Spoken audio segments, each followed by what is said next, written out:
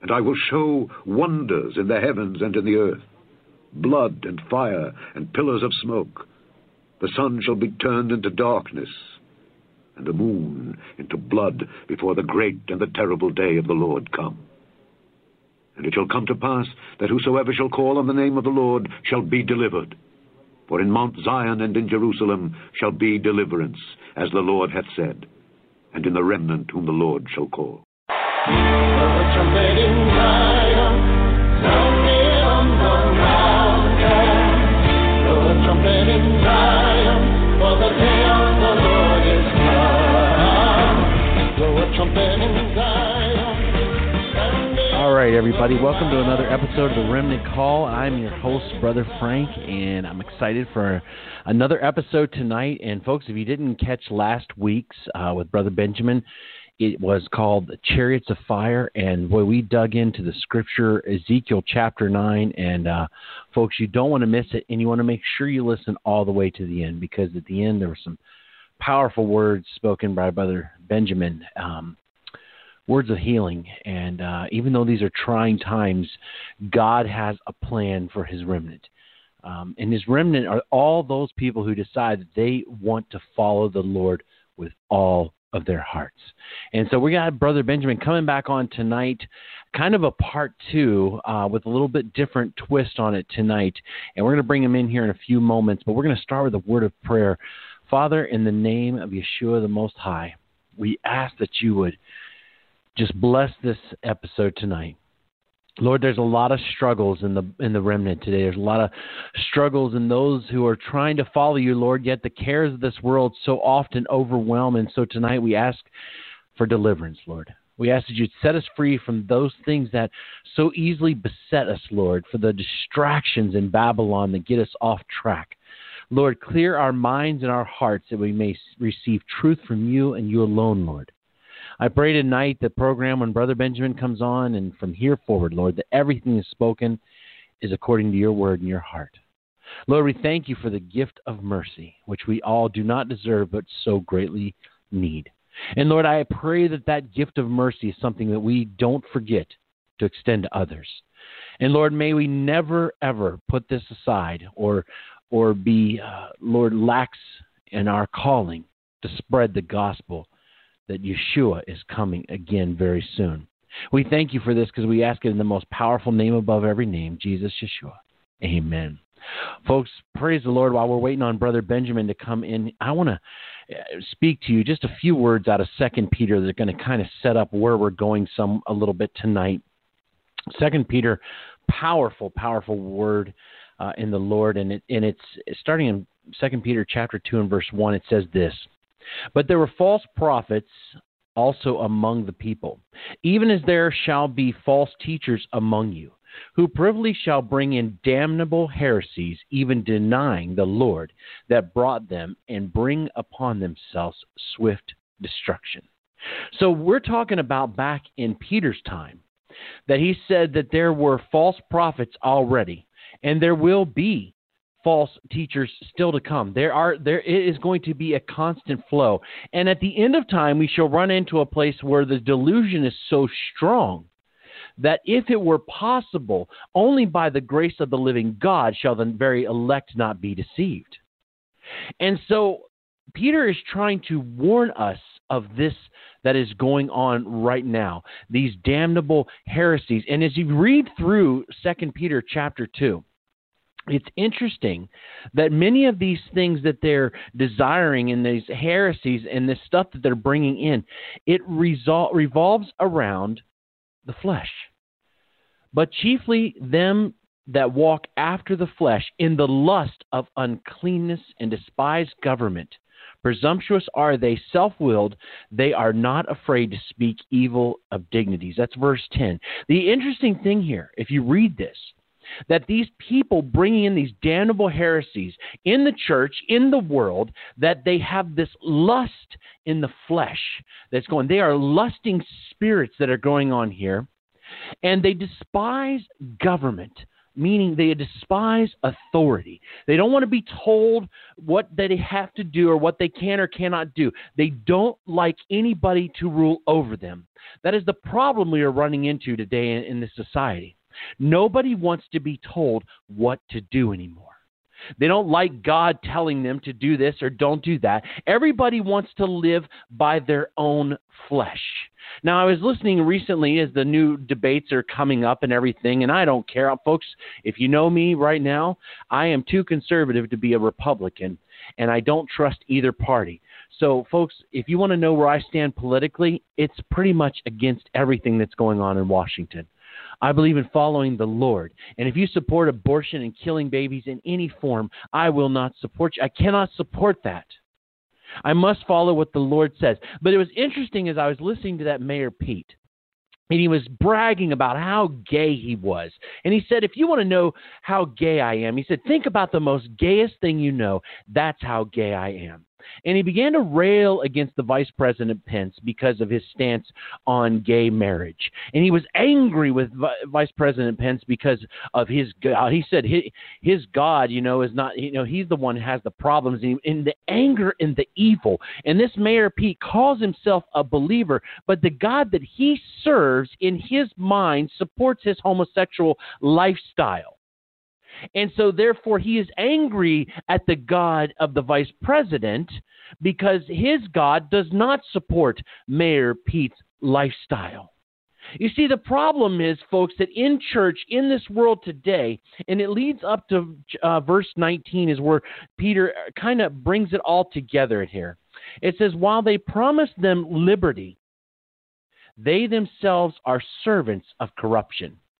For of whom a man is overcome, of the same is he brought in bondage.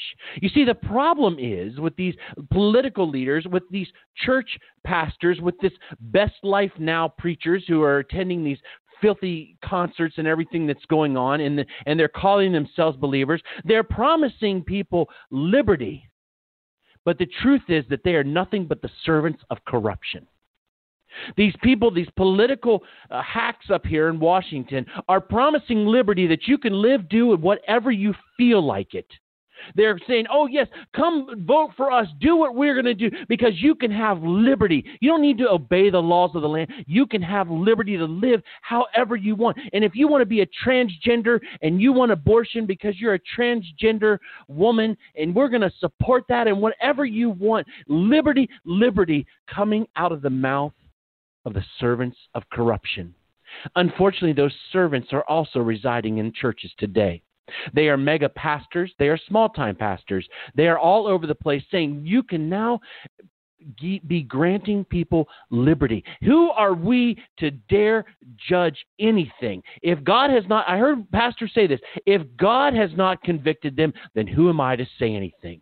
Well, folks, if the Word of God says this is wrong, then it is wrong. You need to decide today where you stand on these issues. It will get worse. A line will be drawn, and you better choose which side that you're on. Well, I've got Brother Benjamin now on the line, and he's going to bring us into the night's episode, folks. You better buckle up, put your seatbelts on, maybe fasten up your chin straps on your helmets, because it's going to be a bumpy ride this evening. Brother Benjamin, are you here with us? Hey, Frank. Yeah, I'm here. Amen. Praise God. Brother, I already opened with prayer, but you know what? We can't have too much. Would you just give us another word of prayer? Because I know that tonight's episode is going to be intense, brother. And if you could just pray again, I would just enjoy it. Amen. Amen. Father, thank you that you've called us for such a time as this. And Father, I pray that the name of Jesus would be glorified. Amen. In all that is said and all that is done tonight on this little program. And I pray that the listeners would be touched, that their hearts would be pricked,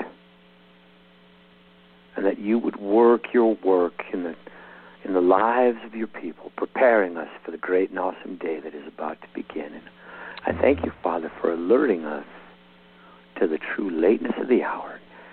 We dedicate this time to your Son, our beloved Lord, Jesus Christ. And in his name I pray. Amen. Amen. Well, Brother Amen. Benjamin, Hallelujah. you and I had some great conversation today, and I just opened up with a little bit on 2 Peter, which you and I were talking earlier about. Brother, I know there's a lot on your heart, and so take us where the Lord is leading you, because we are truly living not only in the days of Lot. These are the times our grandparents, our parents, they warned us about. We're here. It's now. It's astonishing to see everything now coming into its fullness right before our eyes. And, thank God that, we are counted among those who have been blessed by the Lord. We've inherited His inheritance, which is life eternal. And He's clothing us in robes of righteousness. And we must make ready, though, Frank, because you're right, the day is upon us. It's astonishing. So, you just don't even know how to keep up with the news. The gay pride week that's going, or month, whatever, that's going on in the international gathering in New York, and all the occult significance of the dates and the times. And it's astonishing what's actually happening out there. And I saw a video this morning that pointed out the rock that fell in the Wailing Wall back on July 23rd, 2018. I don't know if our listeners remember, but one of the rocks in the Wailing Wall, in the Western Wall in Jerusalem, literally broke loose and fell about 7 meters. It weighed about 100 kilos. Stone cut without hands fell from the heavens. It's about to crush the image, the statue of Mystery Babylon in the feet. And the entire edifice, the entire structure of Mystery Babylon is about to crumble into the dust. And then the wind, the summer threshing floors, Frank, will carry the fragments, carry the chaff away into the fire that has been prepared. It is an amazing time. And Lord, we look to you. Frank, I pray. I spend some time in the Word and some time in prayer, and the Lord typically gives me a couple of scriptures that are relevant to the message He wants to bring forth. But I don't really know where we're going. And I get done and I don't really know where we've been.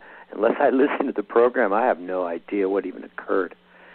But I thank God, the Lord is working His work. And, the fear of the Lord is the beginning of wisdom. And we are about to see firsthand the reasons why it was wise to learn the fear of the Lord. But, I want to start with a word that I got yesterday. I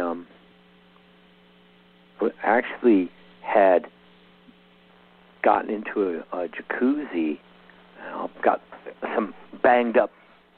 I got some banged up joints and some banged up muscles, and so I thought, well, I'm going to sit in a jacuzzi, and it was at about 100 degrees. And I'm telling you, Frank, when I first got in, I'm telling you, that was hot. But I knew, within a minute or two, I would acclimate, and I wasn't going to burn. But it really did give me a bit of a start, because I thought, wow, this jacuzzi is hot. I can't even imagine what hell must be like. And I commented. I said, Lord, what is hell like?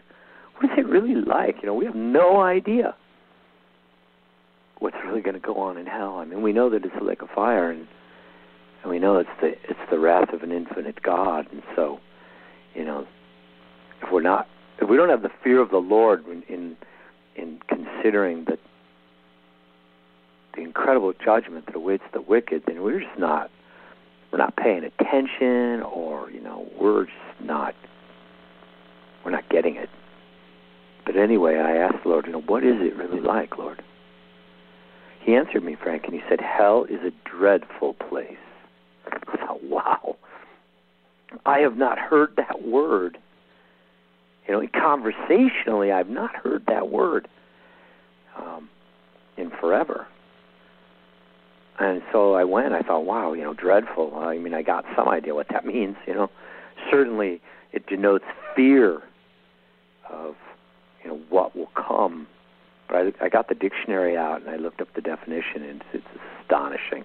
If there was a single word that could correctly describe hell, the word dreadful is perfect. Hell is indeed a dreadful place. The word means involving great suffering and fear, causing great and extreme fear, bringing extreme unhappiness, extremely bad and serious, horrible, terrifying and frightening, shocking, ghastly, horrendous, unspeakable, gruesome and grievous, outrageous. Hell is a dreadful place. It's an outrageous place. It's unspeakable what is facing the wicked. And I thought, that dreadful word, that I know I've seen that in Scripture. And so I did a little Bible search, and the word dreadful does appear in two different forms. It first appears in the Scriptures in Genesis 28 when Jacob had the dream, and the Lord appeared to him in his dream. This is the dream of Jacob's ladder. And let me open my Bible. I want to read you a couple of the verses. Those of you that are listening or sitting with a Bible nearby, grab your Bible for Genesis 28. Let's take a quick look. Isaac, after he left Beersheba, verse 10, and he put stones in place for a pillow, and he lay down and he dreamt a dream, and he saw a ladder setting up upon the earth, and the top reached into the heavens. The angels of God ascending and descending, and behold, the Lord stood above the ladder and said, I am the Lord God of Abraham, thy father, and the God of Isaac, and the land wherein thou liest. To thee will I give it, and to thy seed. Behold, I'm with thee, and I'll keep thee in all places where you go, and I'll bring you again into this land, and I will not leave you until I've done all that I've spoken to you. Jacob awoke out of his sleep, and he said, surely the Lord is in this place, and I knew it not. And he was afraid, and he said, how dreadful is this place. This is the house of God, and a gate to the heavens. And so the word dreadful appears in Jacob's dream.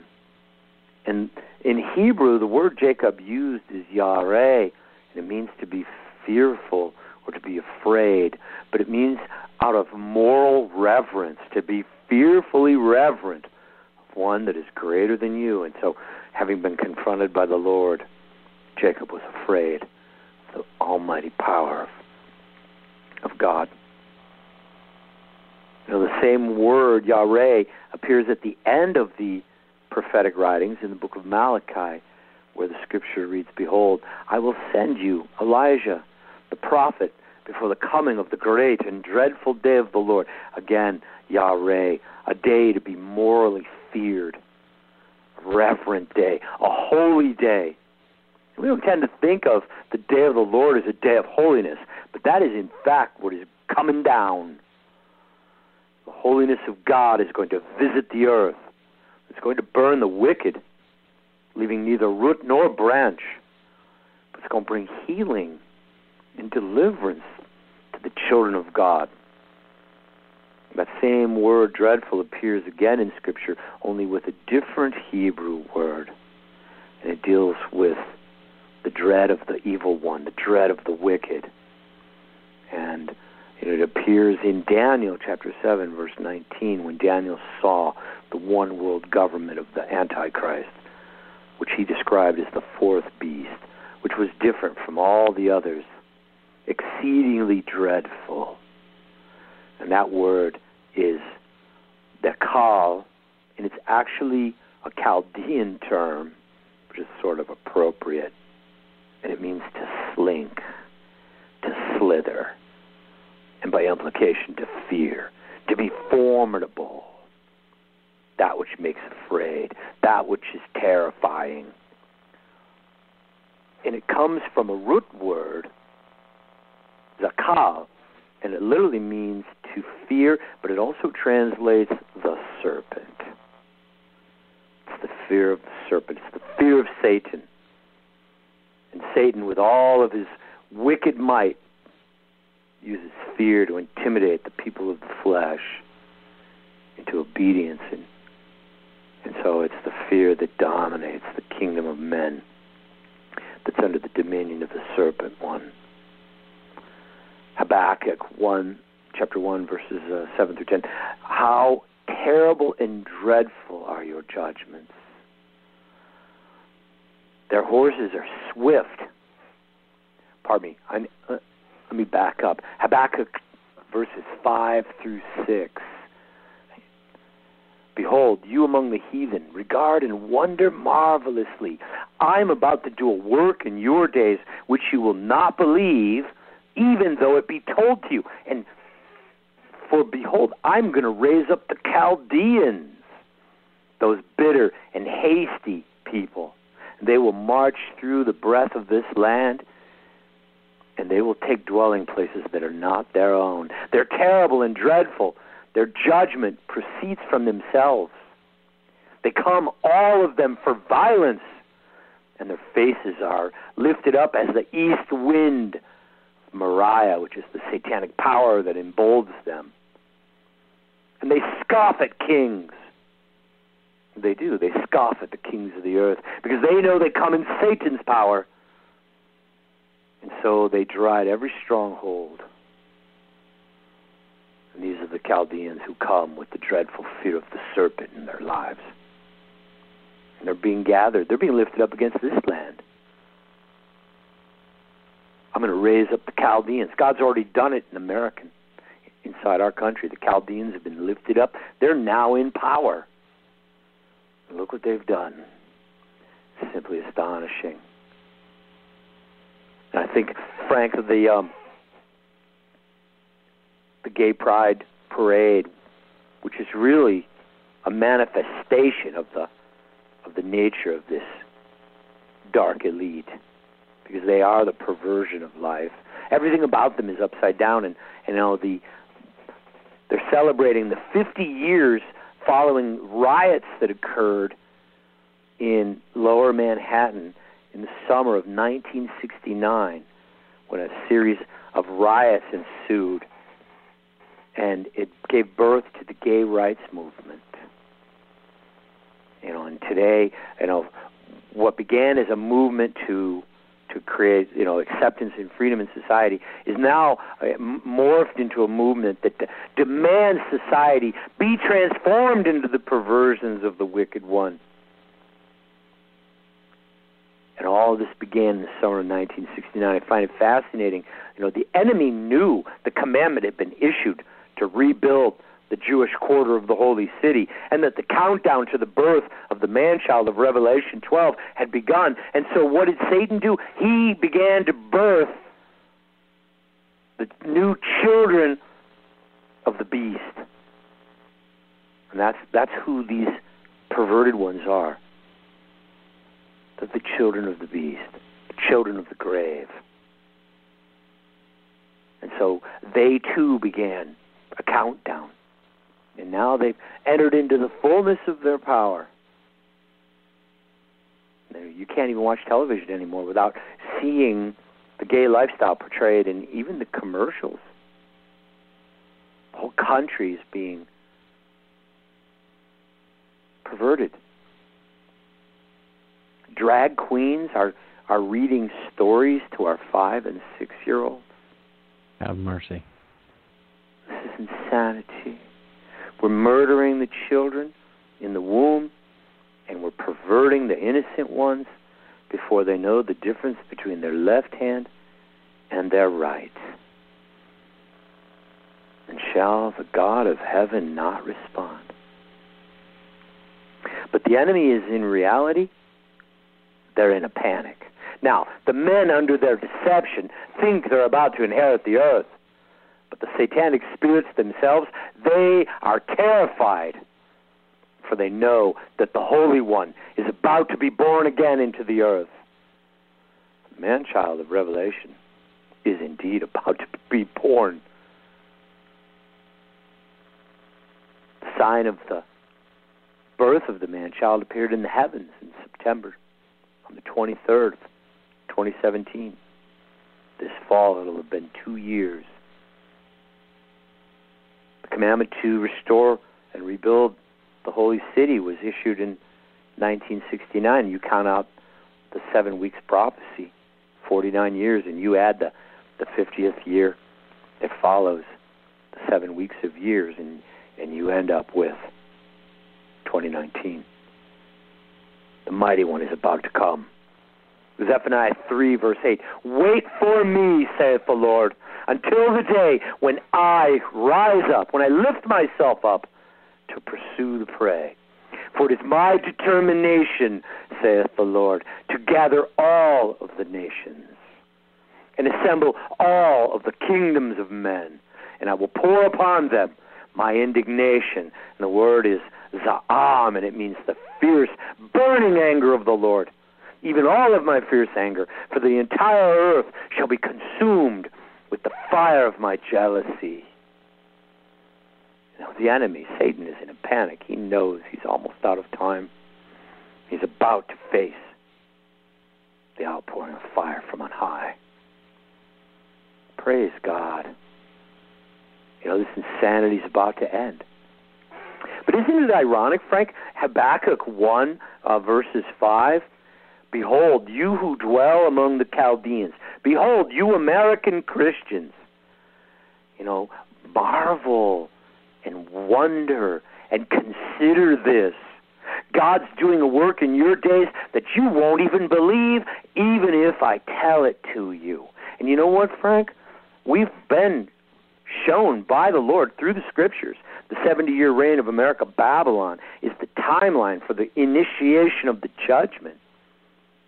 And I understand that was hidden, sealed into the Bible. It's not commonly understood. But what amazes me, Frank, because I have been fairly vocal of trying to share this with the people, figuring, everybody ought to at least know the judgment's about to hit this country.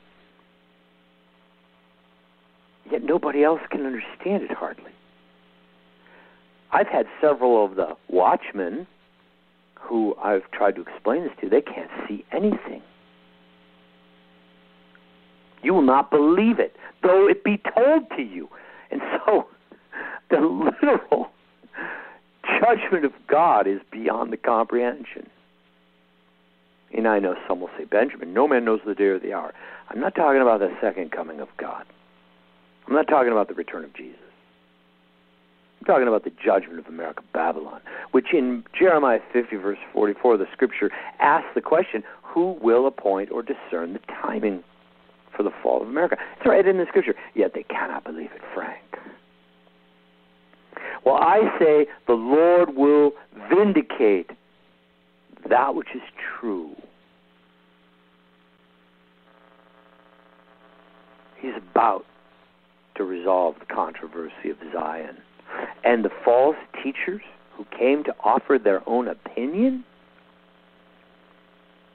God bless them. They sure better not be standing with Joel Osteen at a Lady Gaga, gay pride event. Or I think they're going to taste a little bit of this fire personally.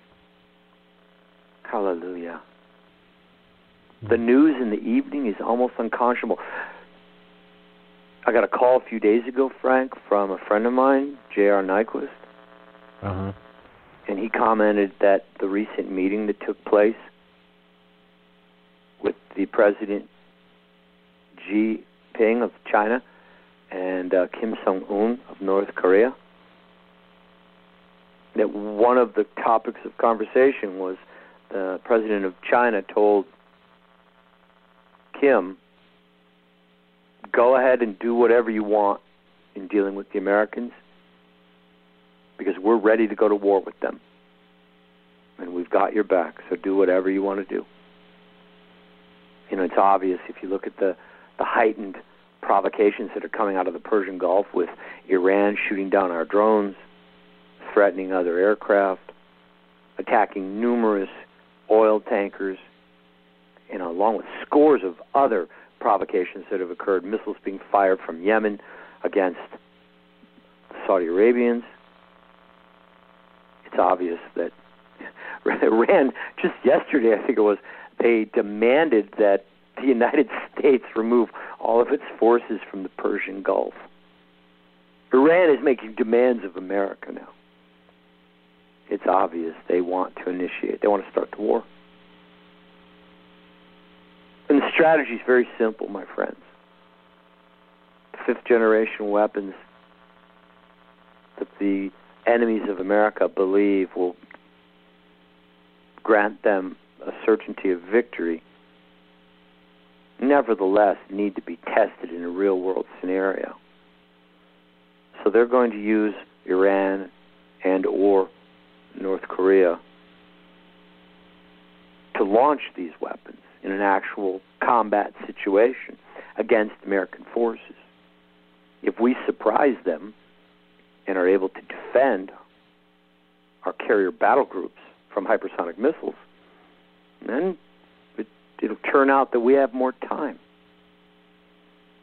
But if the expectation of all of the experts is correct, and our naval task forces are nothing more than large targets at this point, and are vulnerable to these new technologies, if these weapons are successful in sinking a number of our naval ships, then World War III is on and coming at us quickly.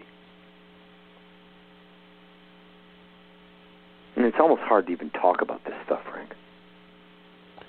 Especially you and I are putting it up on. Well, we're not exactly being quiet about it, are we, Frank? I don't think there's time to be quiet. Yeah, well, I'm already way too famous for my own good. So I don't think I could slip into obscurity again if I wanted to. But the days have come upon us. Indeed, they are nigh at hand. And yet it just astonishes me that, I guess there's been so many people have cried wolf that, everybody's sort of jaded with, well, we'll wait and see. Yeah, that's right. You will. You will wait, and then you will see. And when you see the first American carrier hit with a hypersonic missile in the next coming months, I would expect by no later than the fall of this year, you can know for sure it's on. Of course, the limited or the initial war with Iran that is likely to happen later this year will no doubt trigger the financial apocalypse, throwing us into the chaos. That'll be the precursor to the much greater hostilities that I would expect await us in 2020. But we shall see. These are just my opinions, and, talk to my critics. They would tell you I was wrong before. Let's just hope Benjamin's wrong again. Except for I'm not praying and asking God to make Babylon great again. I'm asking the Lord to stop the wickedness. I'm asking the Lord to intervene to protect the babies that are being slaughtered. Amen. I'm asking God to do something, to do what only He can do, to stop the insanity, because it grows worse by the day. Hallelujah. I want to read just briefly from Psalm 80, verse 17 to 19. Let thy hand be upon the man of thy right hand, and let thy hand, O Lord, be upon the remnant of thy name, upon the children of men who you are about to make strong for yourself. And Lord, thus we will not go back from thee again. Quicken us, and we will call upon your name. Turn us again, O Lord, and cause your face to shine upon us, and then we shall be saved. Sing aloud, Psalm 81, verse 1 through 4. Sing aloud unto God our strength, and make a joyful noise unto the God of Jacob.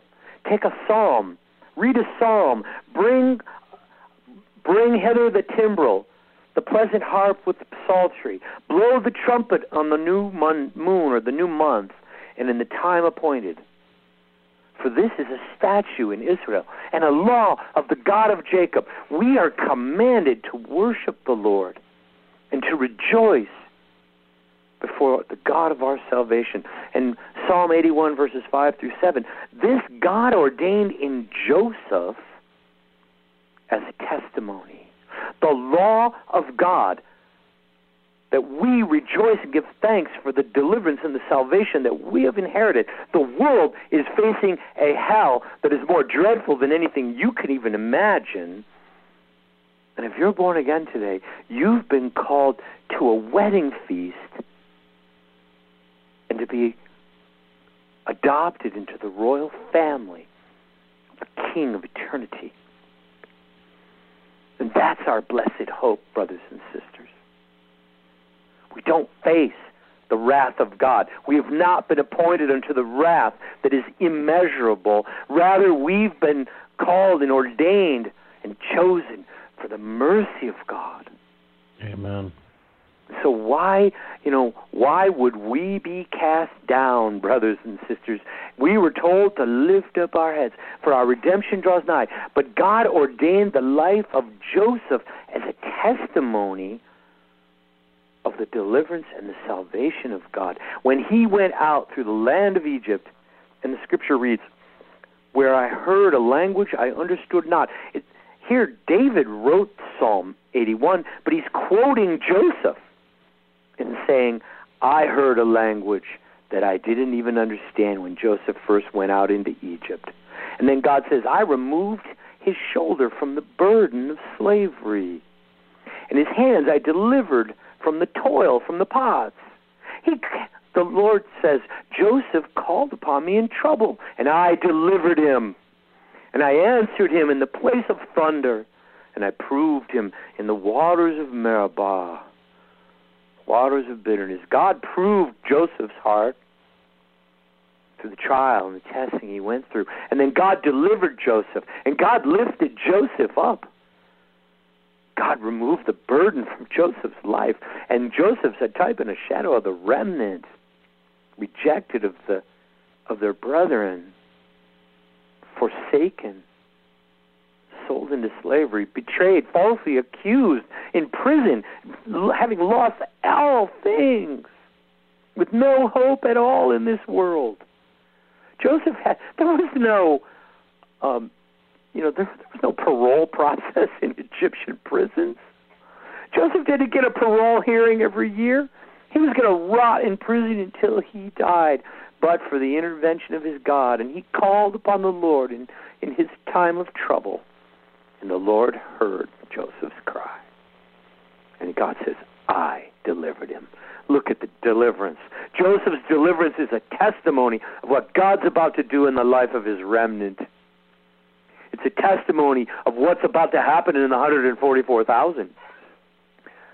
It's a testimony of the freedom that awaits all of those who will turn back to the Lord with all of their hearts. Psalm 81, verses 8, and then 11 through 12. Hear, O my people, and I will testify unto you. O Israel, if you will hearken unto me. God wants to testify unto us. If only we would listen and obey. But my people would not hearken to my word, and Israel would have none of me. So I gave them up unto their own lust, and I let them walk after their own counsel. Well, that's a picture of the Laodicean church. They wanted the money, they wanted the wealth of the world, they wanted the pleasure, they didn't want to fast and pray, they wanted to feast and celebrate with the world, like Joel Osteen at the gay pride party, where Lady Gaga stood up, spewing profanity in virtually every sentence that she spoke. So God gave them up, and they walked in a way that seemed right in their own eyes. Psalm 81, 13 through 16. Oh, that my people would have hearkened unto me. Oh, that Israel would have walked in my ways, saith the Lord. God's grieving over this. I would have quickly subdued their enemies. And that word subdued literally means destroyed. God's like, if Israel would have merely listened to me attentively and obediently and have learned to walk in my ways, I would have destroyed their enemies.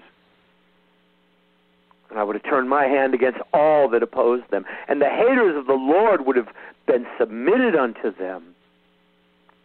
And they would have endured forever. And I would have fed them with the finest of wheat. And with the honey out of the rock, I would satisfy my people. I was reading this, I'm like, Lord, is this deal still good? You know, God said this.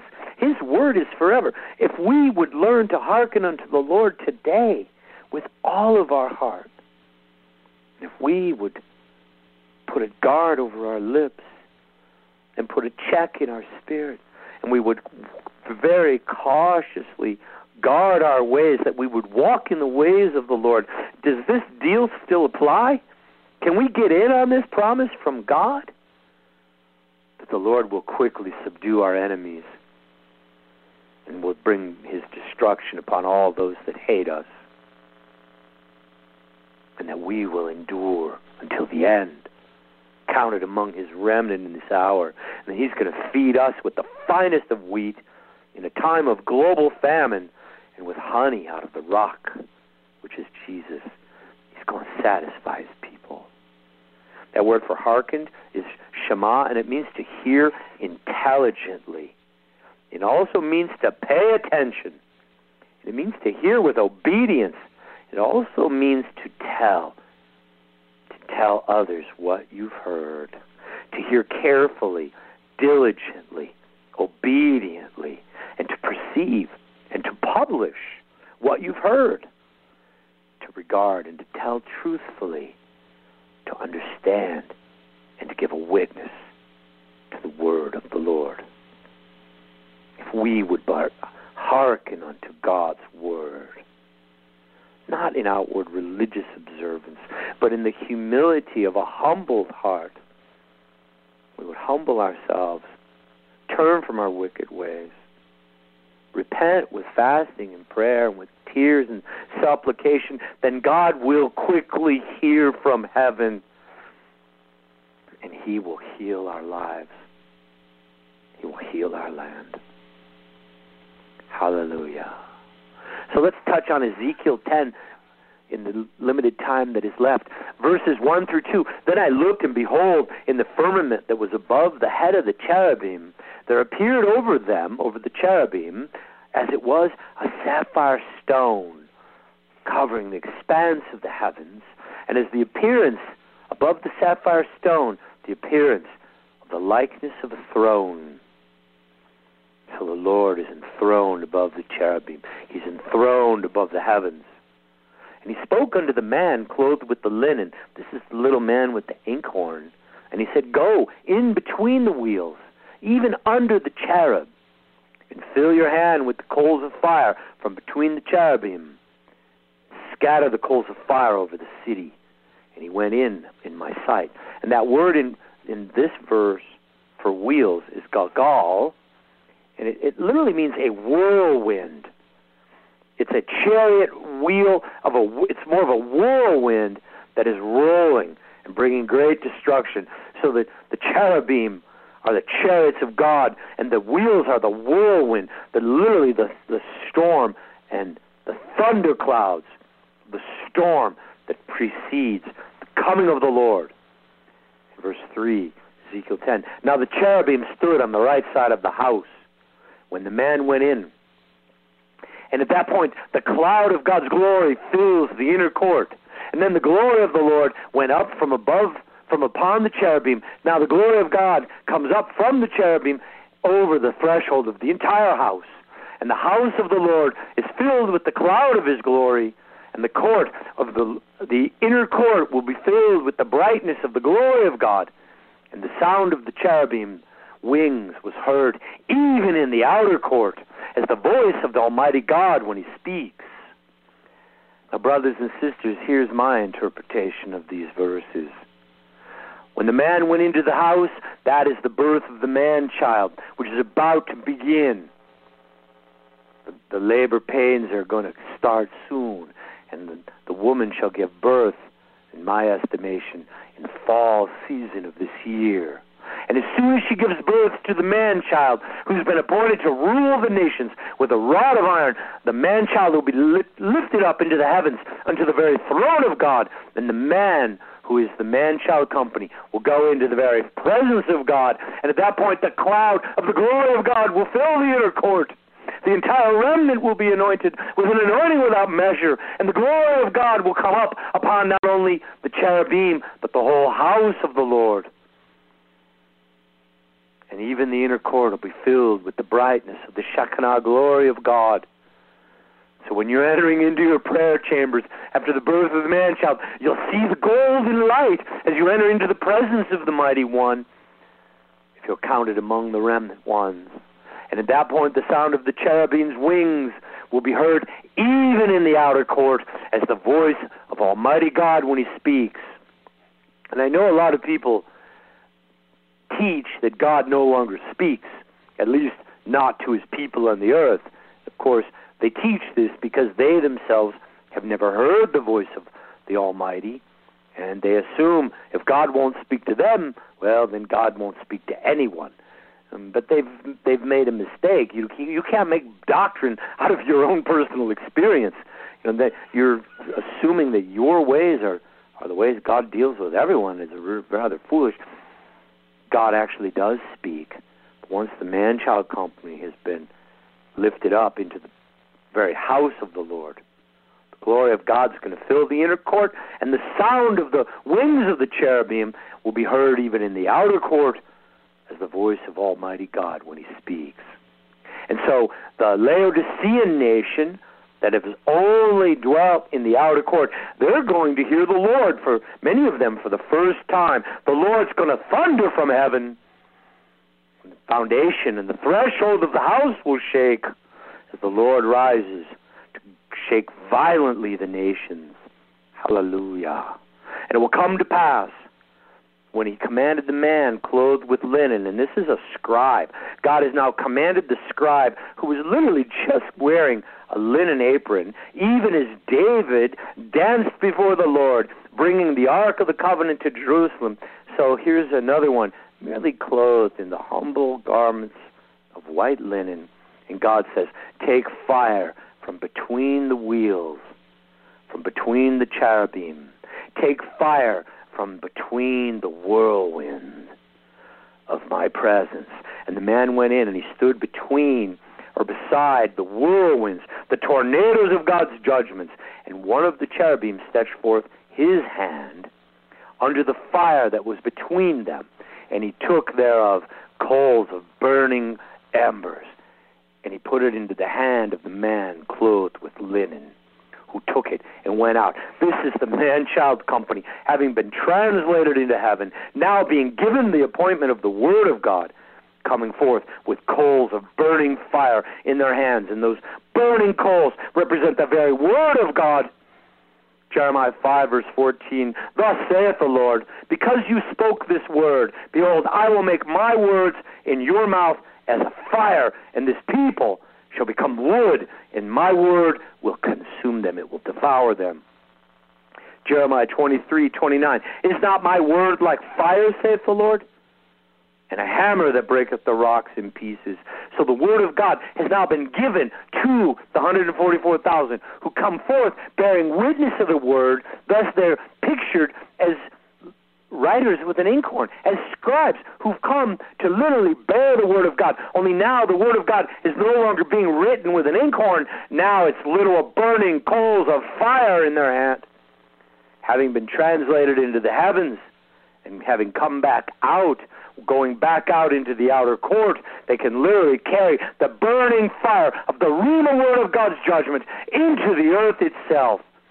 And the people who've been fruitless and have settled on their lees, they shall be as sheaves of dry branches. And the burning word of God, as it comes forth in this time, will set them ablaze. And it's a dreadful thing to fall into the hand of judgment of the living God. I would admonish all, take heed how you hear, for the day indeed is near. Ezekiel 10, verse 8 through 9. And there appeared in the cherubim the form of a man's hand under the wings. And I looked, behold, the wheels of the cherubim, one by one, and another wheel by another. And the appearance of the wheels was as a beryl stone. Now, the word wheel previously represented a whirlwind, the word galgal. Now the word in Hebrew is ophan, and O, which is aleph vav, literally means in the presence or in the place or a manifestation, something that is present. And the fan part of this word is pen, it's pei, and then nun, which is the root of panim, which means the face. And so I know the modern translators all say, oh, well, this can only mean a wheel. It actually means to revolve. To call this a wheel is, it's a translation, it's a transliteration of this changing appearance of the face of God that is evolving within His creation, now coming within the very creature itself, in the place of the anointed ones. But this knowledge has been withheld from those wise in their own eyes. But upan actually means the evolution, the changing evolution of the manifestation of God in the place of His house, now appearing in His people, even as Jesus said, when the Son of Man is revealed in His people. That's the evolution of the counsel of God unto the revelation of the mystery of Jesus Christ, the mystery of God now being completed, Christ in you, the hope of glory. And this is the blessed hope, that we shall be like He is. And so much so, we will be able to hold the coals of fire in our hand, and we will not be burned. We will walk through the whirlwind, and we will not be afraid. We will literally walk through the fire of the judgment that is coming, and it will bring joy and blessing and gladness to us, because we will walk through the very presence of the Lord. And as for the appearance of them, Ezekiel 10:10, these all had the likeness of a wheel within a wheel, or of a face within a face. And all of those being transformed into the presence of God are going to bear the likeness of the Lion of Judah, not only in their countenance, but in the redeemed nature of their being. Hallelujah.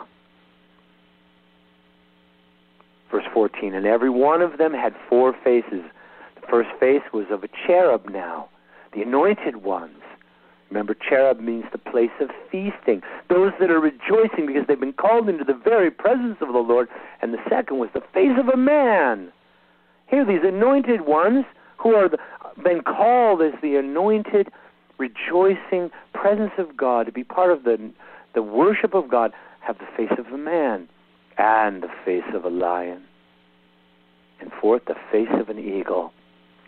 And then in Ezekiel 10:15, Ezekiel says, these are the living creatures I saw when I was at the river Chebar, back in Ezekiel 1.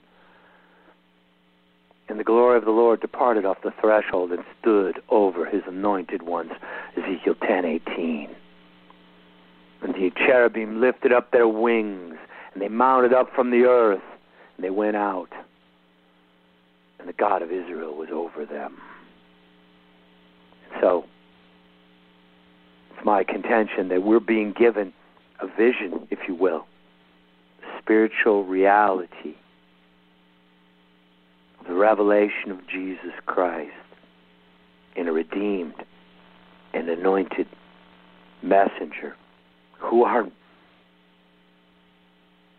before they were called for this ministry, just humble scribes, humble students of the Word of God, the humble believers,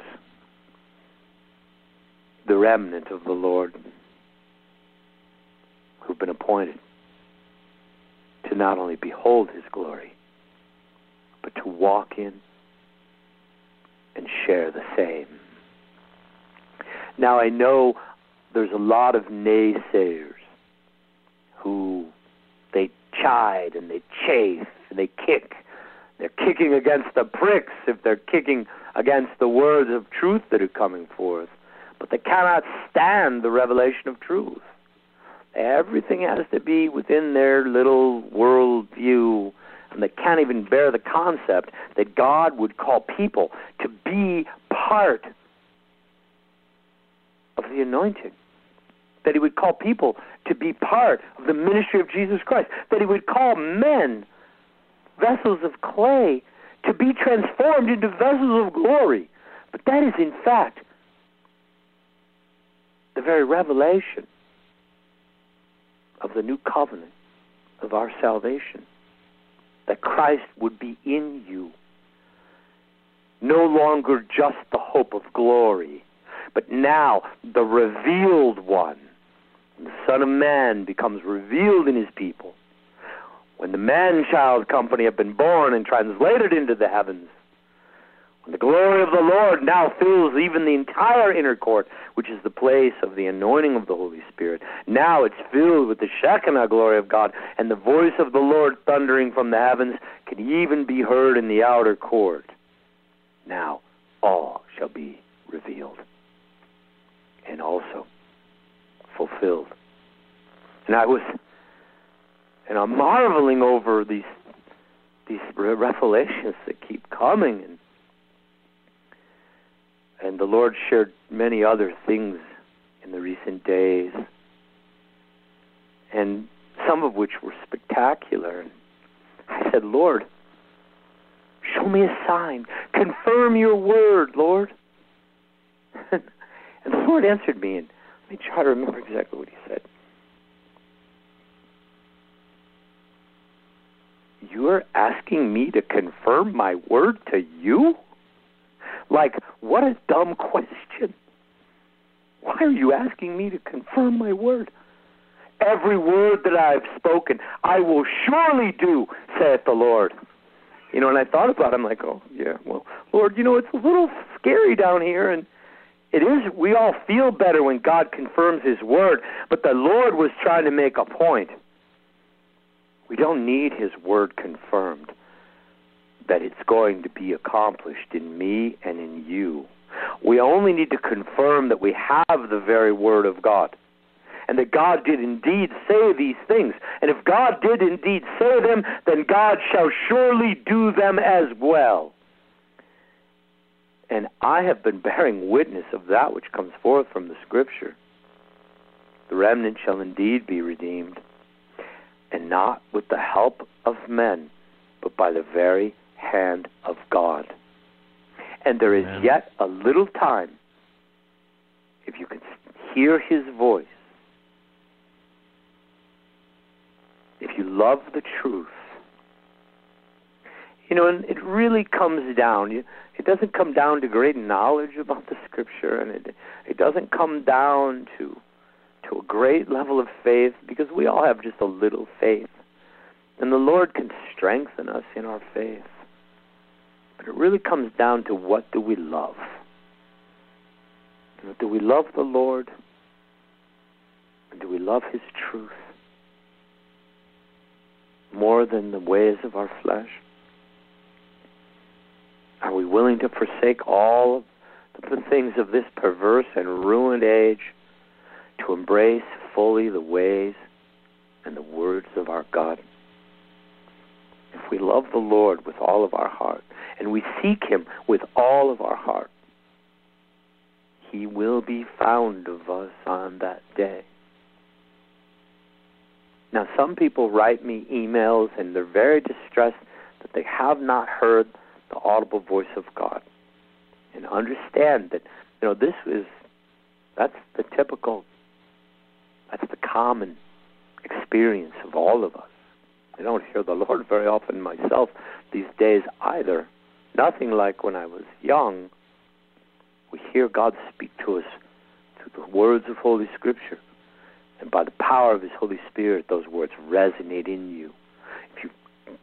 If you know the Holy One, and you are born again in the power of His Spirit, then His Spirit will bear witness in you that the words that He shares with you are true. But also understand, we're in a time of great spiritual warfare. The enemy is panicking, and they are threshing like a mad dog, ready to be unleashed from a cage. And so the warfare in the heavens over us is unprecedented. This is, similar, although probably far greater than the battle that was going on when Israel was in captivity in ancient Babylon on very defiled ground. And Daniel was literally entering into times of fasting and prayer, seeking to hear from the Lord. And Daniel was literally, in Daniel 9, he fasted for 3 weeks, basically on a very low-calorie vegan diet. Daniel went on a strict vegetable fast, no pleasant bread, no wine, no dessert, literally just pulse, just vegetables, enough just to maintain his strength. He fasted and prayed for 3 weeks before he could hear from the Lord. And this is Daniel, who had heard from God many times. And the fact that Daniel couldn't hear from the Lord, there was not a problem with Daniel. Daniel had done nothing. The problem was in the heavens above him, and the problem was in the earth under his feet, for the earth had been defiled, and the heavens were now brass because of the warfare that was occurring over his head. As Daniel interceded in prayer and fasting, the war gradually broke through, and then the answers and the revelation came. So, all of us are struggling to hear from the Lord. All of us are struggling in prayer. All of us are struggling to fast and pray. The battle at this point rages at a level I've never seen. And trust me, friends, I'm sort of one of the tips of the spear here. I get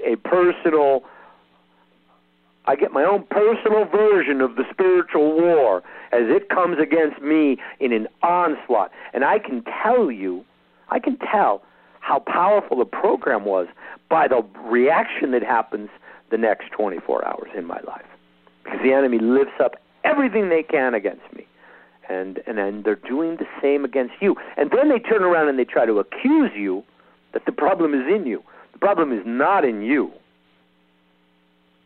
If you're walking in repentance and humility and obedience with the Lord. Or maybe it is. Maybe there are things we all need to repent of. Could be a little bit of all of the above. But don't be condemned. If you're hearing my words, it's because the Lord wants to redeem you.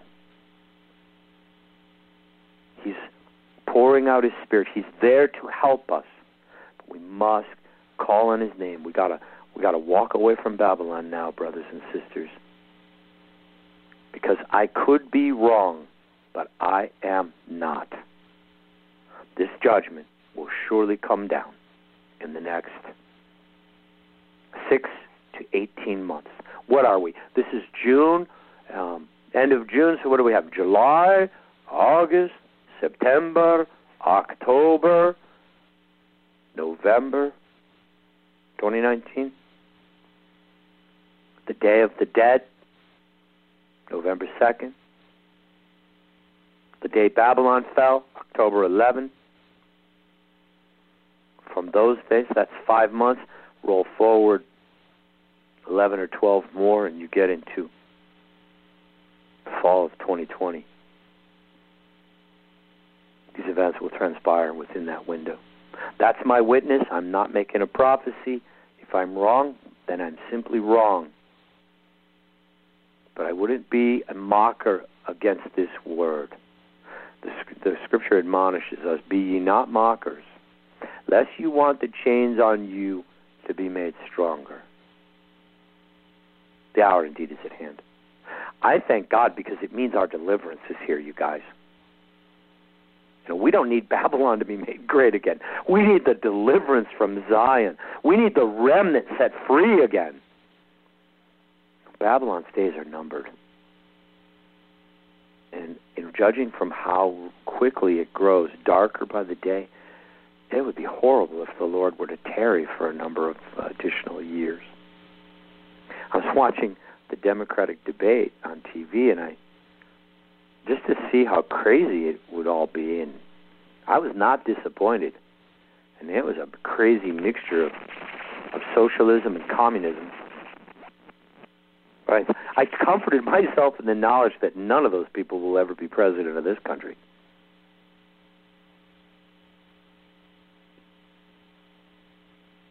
You guys, stay in prayer. Remember me in your prayers. If you try fasting and prayer and you fail, you don't make the fast, don't be discouraged. Don't give up. Simply appoint another time and try again. It is critical that we all be fasting and praying now, because believe me, the camp of the enemy, they are definitely doing the same. And they know the lateness of the hour. The church is completely confused, but our enemies know precisely what time it is. Amen. And so will everyone soon. Amen, Frank. Thanks for letting me share, brother. No, I praise God. Folks,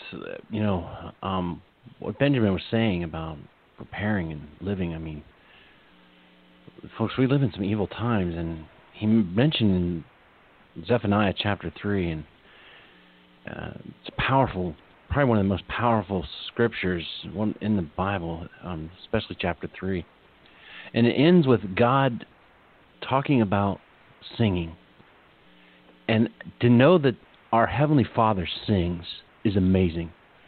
I just couldn't imagine hearing the voice of God.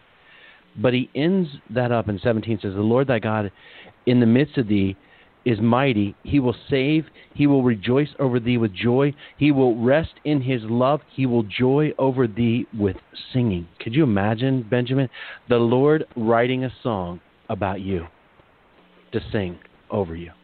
Hallelujah. The interesting thing is, folks, it's in verse 18 as to why he is singing. He says, I'll gather them that are sorrowful for the solemn assembly, who are of thee, to whom the reproach of it was a burden.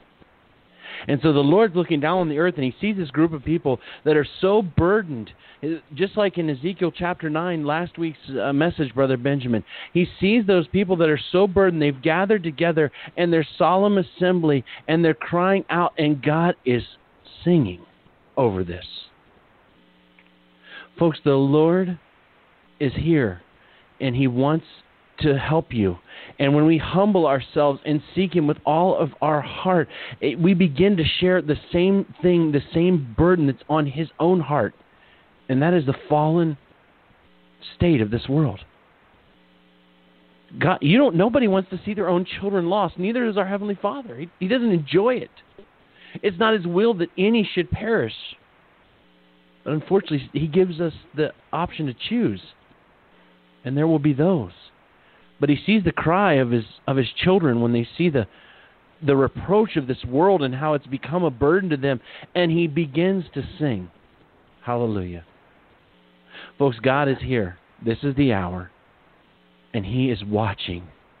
And he's ready, as Brother Benjamin talked about earlier. And Brother Benjamin, you didn't even get into David tonight. And folks, when the Lord sees his children in trouble, man, he saddles cherubs and he comes down in fury. Yeah, the Lord breathes fire. It's in the scripture. He doesn't play when it comes to his children. I want to encourage each one of you to keep in the fight. As Benjamin said, if you fail, get up and try again. We've all failed, but we don't give up. We stay in the fight. And one day, very soon, Brother Benjamin, this thing's all going to be over. Brother, we're going to be up in the kingdom. Hallelujah, when we're realizing that those canned of tuna fish didn't help a single one of us. It was all about the Lord. But you can feed those to your cats, and your cats love that tuna. They will. That's right.